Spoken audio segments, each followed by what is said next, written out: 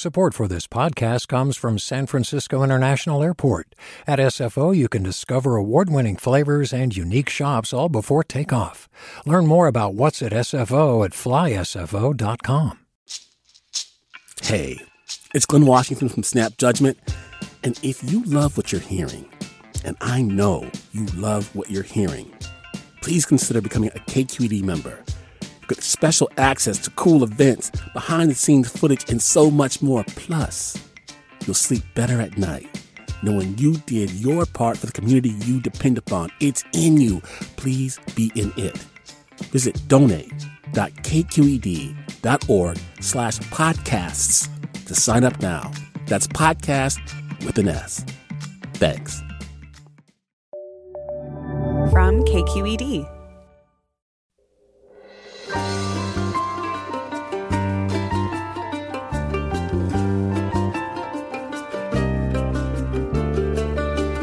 From KQED in San Francisco, I'm Alexis Madrigal. For a good century, Americans told a certain kind of immigrant story about coming, striving, and making it in a land of opportunity. And for millions of mostly European immigrants, that story held up. They became homeowners, citizens, and white. But as post-1965 immigrants have looked back on their lives, counter-narratives are emerging, especially for people of color. We'll talk with the author of a new book about his Filipino family's fortunes, and then Omicron. We'll get an update on the latest variant making global headlines. That's all next, after this news.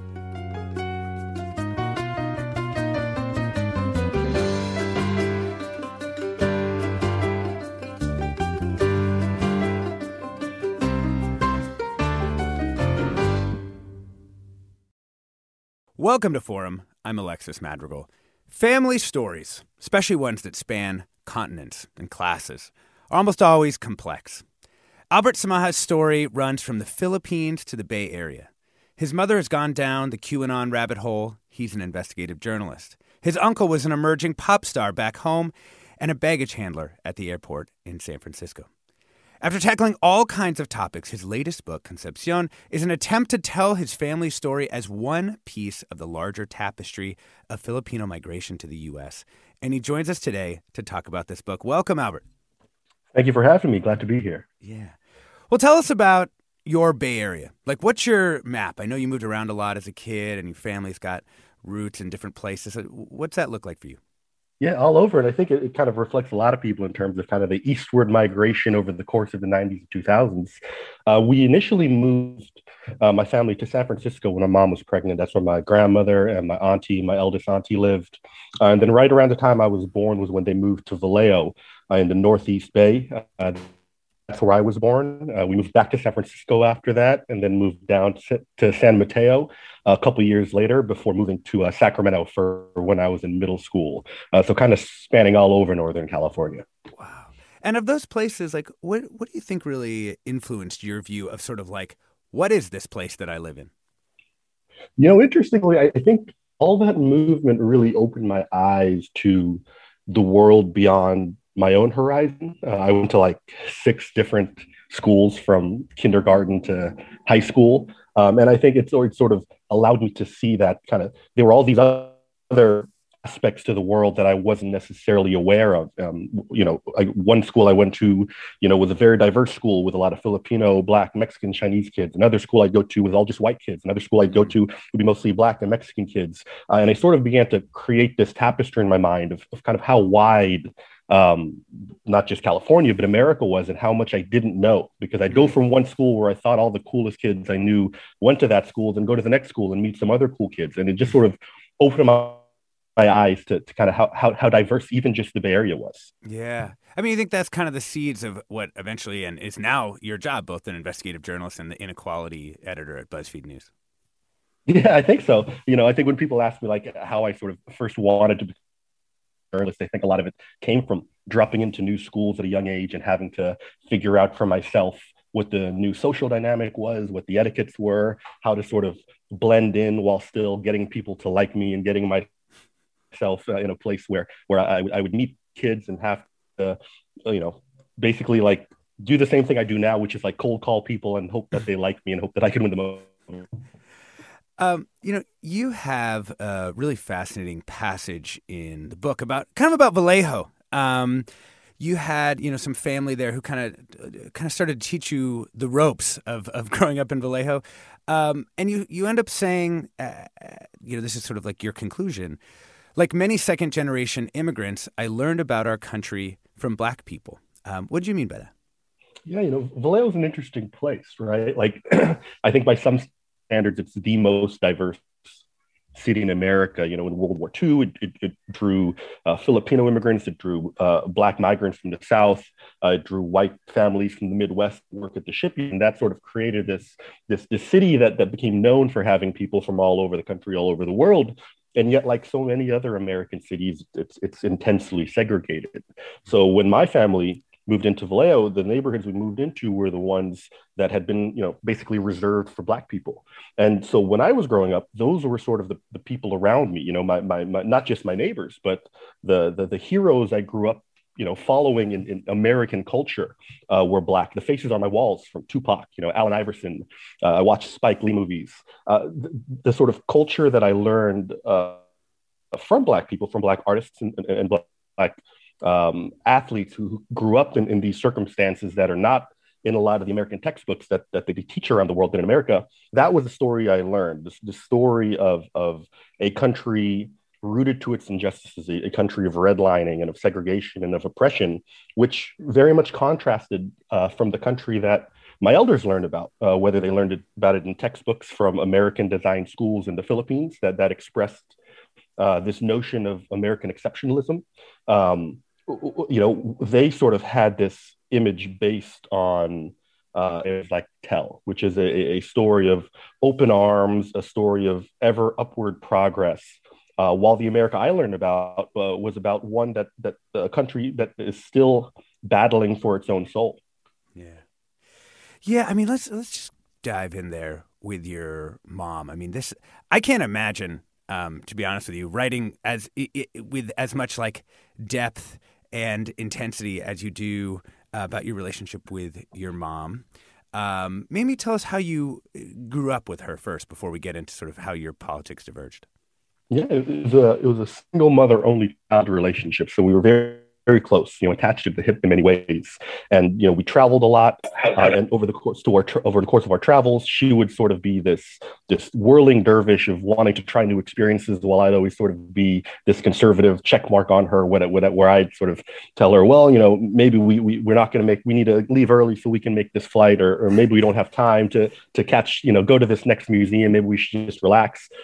And so we sort of developed this partnership where she would always kind of push the bounds and I would sort of try to reel her in. And we sort of played off of each other in that sense. And I think with a lot of these kind of relationships where it's just one mother and one child, you sort of develop this polar contrast to where I sort of develop strengths in relation to her weaknesses, and vice versa. So we were really close, and we talked about everything. And a lot of my worldviews, from the religion I grew up with to the kind of the basic understanding of reality that I had, was all filtered through her. And when did you start to realize that that you were starting to diverge from her, both, in that sort of natural way of parent from child, but also maybe in these sort of larger, more political ways? That began in the first term of the Obama administration. To that point, my mom hadn't really paid too much attention to politics, and neither had I. 08 was the first election I was old enough to vote in, and so I got interested in learning about these candidates. I threw support behind Obama. I convinced my mom to as well, and things had sort of gone on as they had before, which is that we were kind of on the same side. But during that first term, as the Tea Party begins to emerge, and as more of the right wing begins to push against Obama's policies, my mom learns that Obamacare covers some abortions. And so she feels a bit betrayed because, true to her Catholic teachings, abortion was the number one issue that she cared about. And when she found that the candidate we had both supported was pro-life, she began to realize that maybe I wasn't the most trusted person in terms of where she should believe in politics. And then over the next 5, 6, 7 years, as she listened to more Fox News and got deeper into right-wing media ecosystems, she began to echo those points more and more, while I began to kind of go further on the other side as I began to learn more about the world and learn more about American history and learn more about American oppressions. So it was sort of this moment where both of us began to have these contrasting opposite enlightenments simultaneously. And one of the things, just knowing the amount of reporting that BuzzFeed News, like your colleagues there, did on that right-wing media ecosystem, were you just like going to your friends at BuzzFeed being like, my mom just said this thing to me? Are you seeing, is that out there in the fringes of the right-wing media ecosystem? I would. I always felt a bit ahead of the curve. I think that was one of the blessings. As frustrating as it would be sometimes to argue with my mom over basic facets of reality, I did feel that I had this understanding of the world that I might not otherwise have, just being ensconced in my own, New York City bubble. And seeing kind of what are the things that people across the country believe. I'd hear about it from my mom, and then like 2-3 weeks later, I'd see it written about, on BuzzFeed News or anywhere else. So I did feel like she sort of gave me this insight. And I think that's in many ways one of the reasons we've been able to maintain this very respectful, loving relationship, is that our perspectives to each other have always been, while we may disagree, we will still always listen to each other, because what she believes, half the country believes pretty much. What I believe, half the country believes pretty much. And we both still find it important to know what that other half thinks. Yeah, that part is so fascinating to me, because you obviously have this, incredibly rich relationship with your mom on an emotional level, but you're kind of able to bring the same kind of structural understanding of where she's getting her information to bear in that relationship, which seems like it makes it a little bit easier to sort of, sit down and talk and have dinner. I think so, it makes it easier just from the sense that there's not much sort of uncertainty on my end. I no longer have to ask this, how do you know this? It's kind of just there, and it's kind of clear. And it does help me knowing that, counterintuitively, so many other people believe the same thing, even though that can be a bit depressing to think about. The fact that she's not just sort of some rogue actor, going off on her own, but part of this wide, maybe even growing community of people that get their news sources from these credible outlets. And I think it sort of helped me to understand the fact that it's not just a matter of like sending her a New York Times story disputing the fact that she claims, because I knew that, the kind of the source itself was poisoned from the root. And it wasn't about giving her the right information, because it was about kind of where that information was coming from. And the sources that I was citing, she gave no credence to, just as the sources that she was citing, I gave no credence to. Did it change your journalism? Like, it changed the way that you wrote stories? Yeah, I think so. I think it goes both ways, right? In one sense, I think my journalism changed the way I have a relationship with my mom, because so much of my job over the last decade has been going into communities and talking to people whose beliefs I don't necessarily agree with. And I think knowing that it's one thing to go into a place, to go into some small town in Mississippi and talk to folks who say things that I find racist. It's one thing to tell yourself, oh, well, this is still someone's mother, daughter, child, I should respect them. It's another thing to know, oh, this person believes exactly what my mom believes. It gave me an empathy, I think, that I might not have had I just been coming in without the knowledge of my mom's belief. And then on the other side of the token, I think my mom's belief allowed me to ask questions to those sources that I might not have thought to ask if I hadn't had all these conversations with my mom, where I sort of had this basic knowledge of knowing what a lot of folks already believed. We're talking with Albert Samaha about his memoir, Concepcion, An Immigrant Family's Fortunes. He's also an investigative journalist and the inequality editor for BuzzFeed News. And we want to hear your family's migration stories, particularly if it's from the Philippines to the Bay. Give us a call now, 866-733-6786. That's 866-733-6786. Email forum@kqed.org or get in touch, Twitter and Instagram, KQED Forum. I'm Alexis Madrigal. Be back with more after the break.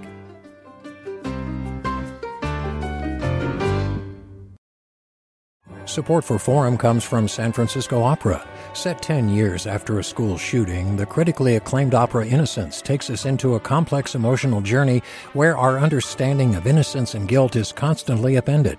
Kaya Sariaho's ethereal score collapses the past into the present as a community of survivors grapple with how to move forward.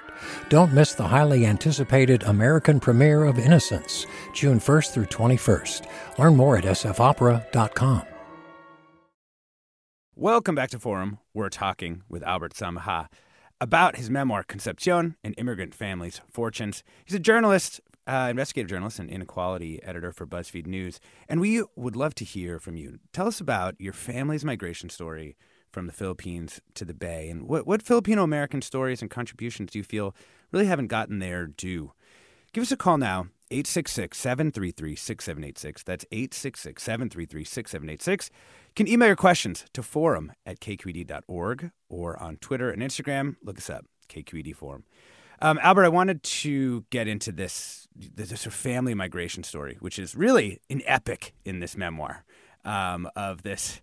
All of these different family members coming and going, returning to the Philippines and coming back to the U.S.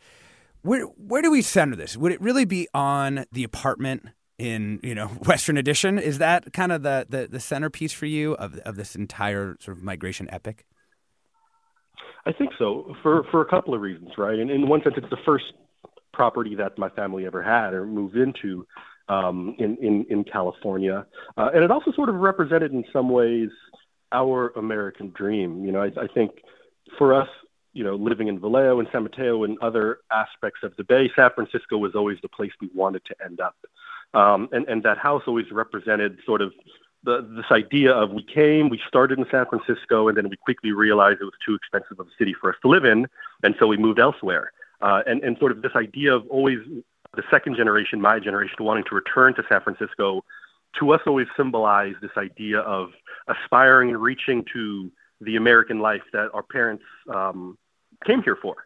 And so I think that house is definitely kind of the central point there, kind of the opposite end of the spectrum to our family house in Vallejo, which ended up being kind of the way station for all the arrivals. Yeah. How did the family decide to come over? So we were a upper middle class family in the Philippines back in the 70s and the 60s. And I think growing up, I had initially assumed that they had just left because of the Ferdinand Marcos dictatorship. A lot of people left the country during that time because they felt the structures of the dictatorship were becoming too tight. But I later learned that it predated that even at their kind of peak wealth in the Philippines in the mid-60s, America was always the dreamland. They had grown up going to schools designed by Americans with American teachers and American syllabuses and American textbooks, and they had grown up learning that America was the place to be, that no matter how high you aspire to reach in the Philippines, there will always be another step, and that step is to reach the empire, to become part of the empire, to go from being a colonized people in a colonized country to a colonist people in the empire that kind of runs the world. And so it had always kind of been their dreams, even before any setbacks, even before any struggles they had in the Philippines. They had long aspired to come to the exceptional nation. Yeah. And who brings them there ultimately, or who could orchestrate it? So it's a long chain of events with a bunch of dominoes falling, right? The first of my blood to come was my grand auntie Caridad, who served for the Allied forces in the underground resistance in the Philippines, fighting the Japanese occupation.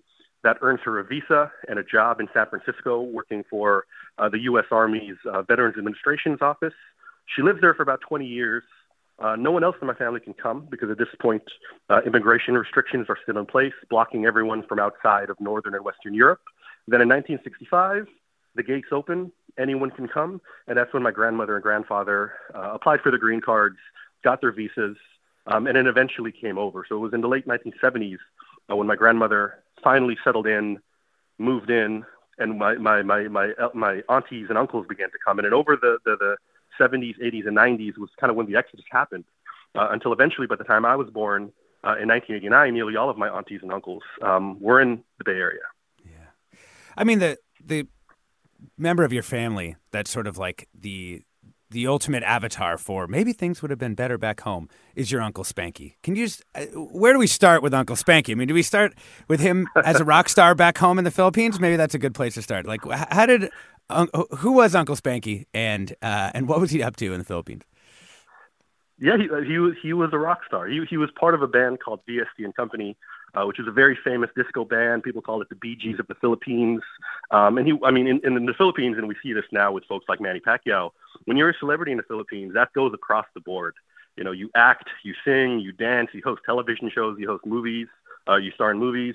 So he was doing all of the above. He was hosting a live sketch comedy show. He was starring in movies. He was touring the country with his band, kind of the full red carpet treatment, performing in Malacañang Palace for the dictator, and kind of had everything someone in the Philippines could possibly hope for. A big house in a compound with a bunch of maids and drivers, private school for the kids, a beach house on the coast, and sort of. And I think you're right. He is sort of an avatar for this idea that I was exploring of, why would you leave comfortable circumstances in the homeland in order to come to an America that by the time I was born seemed to be in economic decline, seemed to have widening inequality, seemed to be a place that wasn't welcoming those of us that were coming in of a darker skin. And so it was always he was sort of the key to me to answering that question of why he would come. We're talking with Albert Samaha about his memoir, Concepcion, An Immigrant Family's Fortunes. I'd love to hear your family's migration story, particularly if you came from Philippines here to the San Francisco Bay Area. Give us a call now, 866-733-6786. That's 866-733-6786. Emails forum@kqed.org, or you can get in touch on Twitter and Instagram. You can look us up, KQED Forum. So what was the answer that Spanky would give you to why he gave all that up? For his kids, like so many other immigrants, he says that no matter what he had in the Philippines, he believed that America could give his kids more. He believed that it was sort of a gilded cage where you could have all this wealth and success, but all it takes is one dictator who doesn't like you to take all that away, as happened to so many wealthy people in the Philippines during the Marcos dictatorship. He was frustrated by the bribes he had to pay at customs and at the post office. He was frustrated by the fact that he had to have a bodyguard everywhere he went and that his friends thought he was a fool for not carrying a gun. So there was all these constraints. He believed that no matter how much success he could have in the Philippines, he didn't want his kids to have to kind of go through these same constraints. And he believed that eventually, I think a lot of people, when we talk about the sacrifices immigrants make, they don't come in naive totally. Like they know it's going to be hard. He knew it was going to be hard. He knew that it was going to be a setback. He knew he wasn't going to be as wealthy and famous in the States as he was in the Philippines. But he was willing to put up with that sacrifice because he did believe that, even the children of a rock star in the Philippines would not have as good of a life as the children of a baggage handler in California. And that was sort of the premise on which he based that entire sacrifice. One of the things that this really resonated with me because of my own family's experience and, just talking with my dad. I think Spanky's line, direct quote there, was, whatever successes you do in the Philippines, there's always a price to pay. And the question I feel like so much this book explores is like, well, what is that price? And it struck me that like with Spanky, there was the violence and all that stuff, but there was also maybe this deeper, like when we talk about corruption, we're often talking about like bribes and things like that, but there's kind of a deeper corruption of knowing you're part of this ruling elite in a country with such extreme poverty as well. Did you sense that was also part of it, of just like kind of like, God, like what would happen to my soul if I, am at my beach, villa while all these other things are going on around me? That's a really good point, and I think that's absolutely true. He was one of the people who did well during the dictatorship. The Marcos loved his music and had his band come in and play. His family is from Ilocos in the northern part of the Philippines, which is where Marcos is from, and his family had connections with the Marcos family, through ancestral history. So I do think there is this idea of, and I think this idea actually resonates very much with me as being an American now, this idea of what is your duty when you find you are complicit with the oppressor. Totally. If you are benefiting from that, that's great. What is the point of life if not to benefit from circumstances around you? But when that blood might be on your hands and might always be on your hands, if that is always the cost you have to pay, is that really something that you want to pass on? Yeah. Yeah, and just what that does to a person to keep up with that. I was curious about how do you see yourself in this kind of wave of Filipino migration that occurs? Because your family's kind of coming over right as lots of other Filipino immigrants are also coming over. Yeah. Yeah, the year I was born, Filipinos were the second highest diasporic arrivals behind Mexican immigrants. So we came right at the peak. Yeah. And did you end up finding that because you had this sort of growing wave, there was sort of a Filipino culture and a Filipino American culture that was unfolding around you that didn't exist for, Spanky or your mom, when when they were coming up, there weren't nearly as many Filipinos as when you were growing up. The reality is that statistically that is true, but it didn't feel like it at the time. And I think I was surprised when I found out how many Filipinos are in America as I got older and looked into the numbers and all this and that. I mean, we're the fourth largest diaspora in the U.S. today, but I think still very much underrepresented in a lot of respects, for a couple of reasons. One is that Filipino people didn't have to form as tight enclaves as folks that came from countries that didn't speak English, right? Filipinos grew up in a country that had been an American colony since the early 20th century. So they learned English. They knew the American culture that they grew up watching. They listened to Elvis and the Beatles. Well, I guess the Beatles aren't American, but they listened to Western music and Western culture from their childhood. So by the time Filipinos came to America, it was very easy for us to assimilate. We knew the language, we knew the culture, we knew what was expected of us. And I think the goal for Filipinos, for maybe any people that has been colonized for 400 years, is that that life is better to be colonist than to be colonized. And so you strive to assimilate. So I actually think this is why there are fewer Manila towns, across the country than there are, Chinatowns or Little Italies or a lot of different other ethnic enclaves, was because our aim was always to blend in. And I think the consequence of that we sort of see today, or maybe we don't see, we sort of see it in its absence, is that whether it's just speaking about Asian American canons and media representation that focus more on East Asians and South Asians than on Filipinos, or just on how many movie stars do you know that are Filipino? How many newscasters do you see that are Filipinos? How many just outwardly Filipino people do you see around you? For me, at least, it was always a lot less than what the numbers actually reflected. Mm-hmm. Let's bring in Sarah from Hayward. Hi there. Thanks for taking my call. My comment is really just when I hear these stories, when I hear your dialogue, it's just I'm so proud, and I have so much love hearing about this. I love hearing about your mother, and it makes me feel like stories of my own mother and grandmother, and their yearning to come to America. I find that when I share my stories of my parents, I was born here. My mother and father both came here from the Philippines in the 80s. Mm-hmm. Whenever I share my stories with other Filipino Americans, mostly really Filipino Americans, I find that I feel they almost downplay and kind of just like, oh yeah, that's the typical story I hear. My dad dropped out of college, joined the Navy to come here. Mm-hmm. And then my mother came here as a registered nurse, and they both met in San Francisco and got married. And when I share that story, they came like many other Filipinos, many other immigrants, a couple $100 in their pocket, one bag of clothes, and they made this beautiful life here. And I find that when I share that story with people, it's, that's typical. Oh yeah, my parents did that too. And I'm just like beaming with such pride and joy that my parents have, because they're so proud, of the life that they gave my sister and I. My dad brought over his 8 other siblings, and my mom has, 5 other siblings she brought here. And I just wonder if you've heard that as well, from other immigrants. You needed a rock star uncle, Sarah. you need the rock star just to bring a little, little pizzazz to the story. You just borrow Spanky in your actual telling of your story. I know. What do you think, Albert?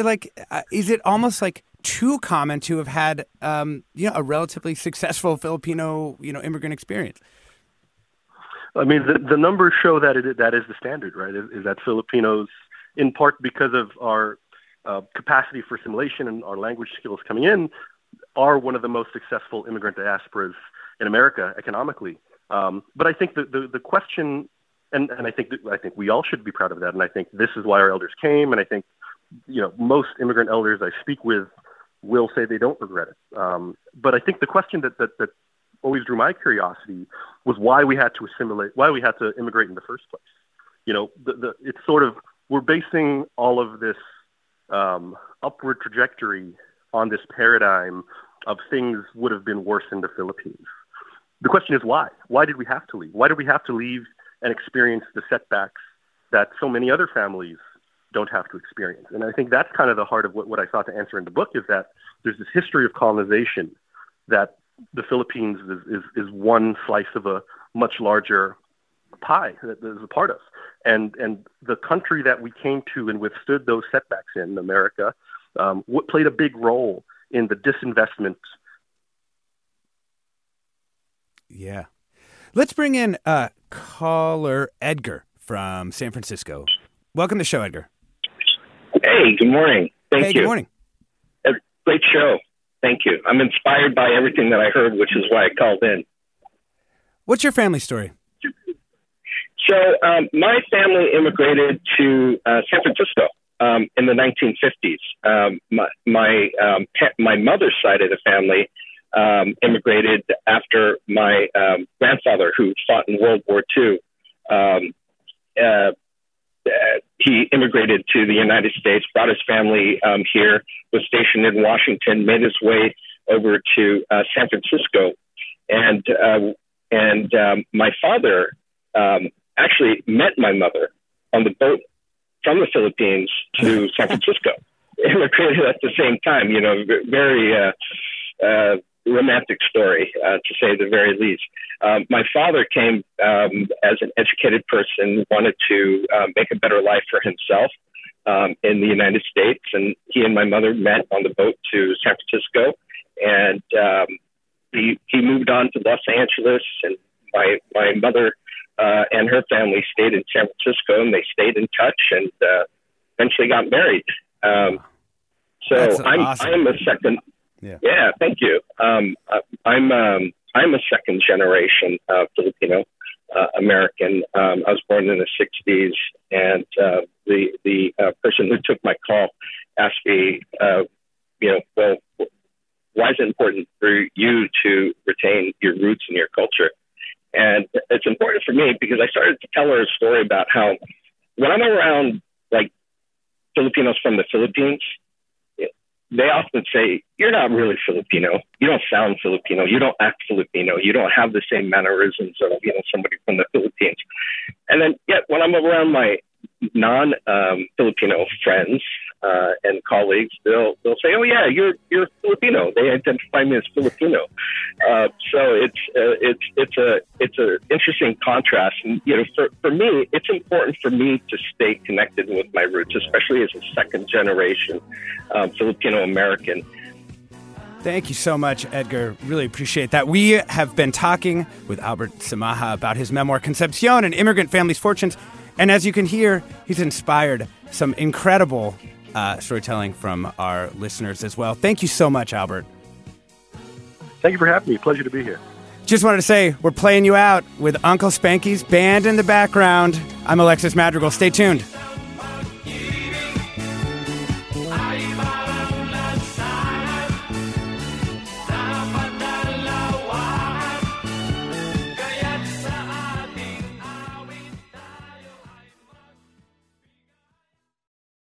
Support for Forum comes from San Francisco Opera. Set 10 years after a school shooting, the critically acclaimed opera Innocence takes us into a complex emotional journey where our understanding of innocence and guilt is constantly upended. Kaya Sariaho's ethereal score collapses the past into the present as a community of survivors grapple with how to move forward. Don't miss the highly anticipated American premiere of Innocence, June 1st through 21st. Learn more at sfopera.com. We've all got those parts of our house where the internet just won't go. Well, if you had wall-to-wall Wi-Fi from Xfinity, you could worry less about dead spots. Because with wall-to-wall Wi-Fi from Xfinity, you get fast speeds, reliable connection in every room, and power for all of your devices, even when everyone's online. That's wall-to-wall Wi-Fi only with Xfinity. Restrictions apply, not available in all areas. Actual speeds vary.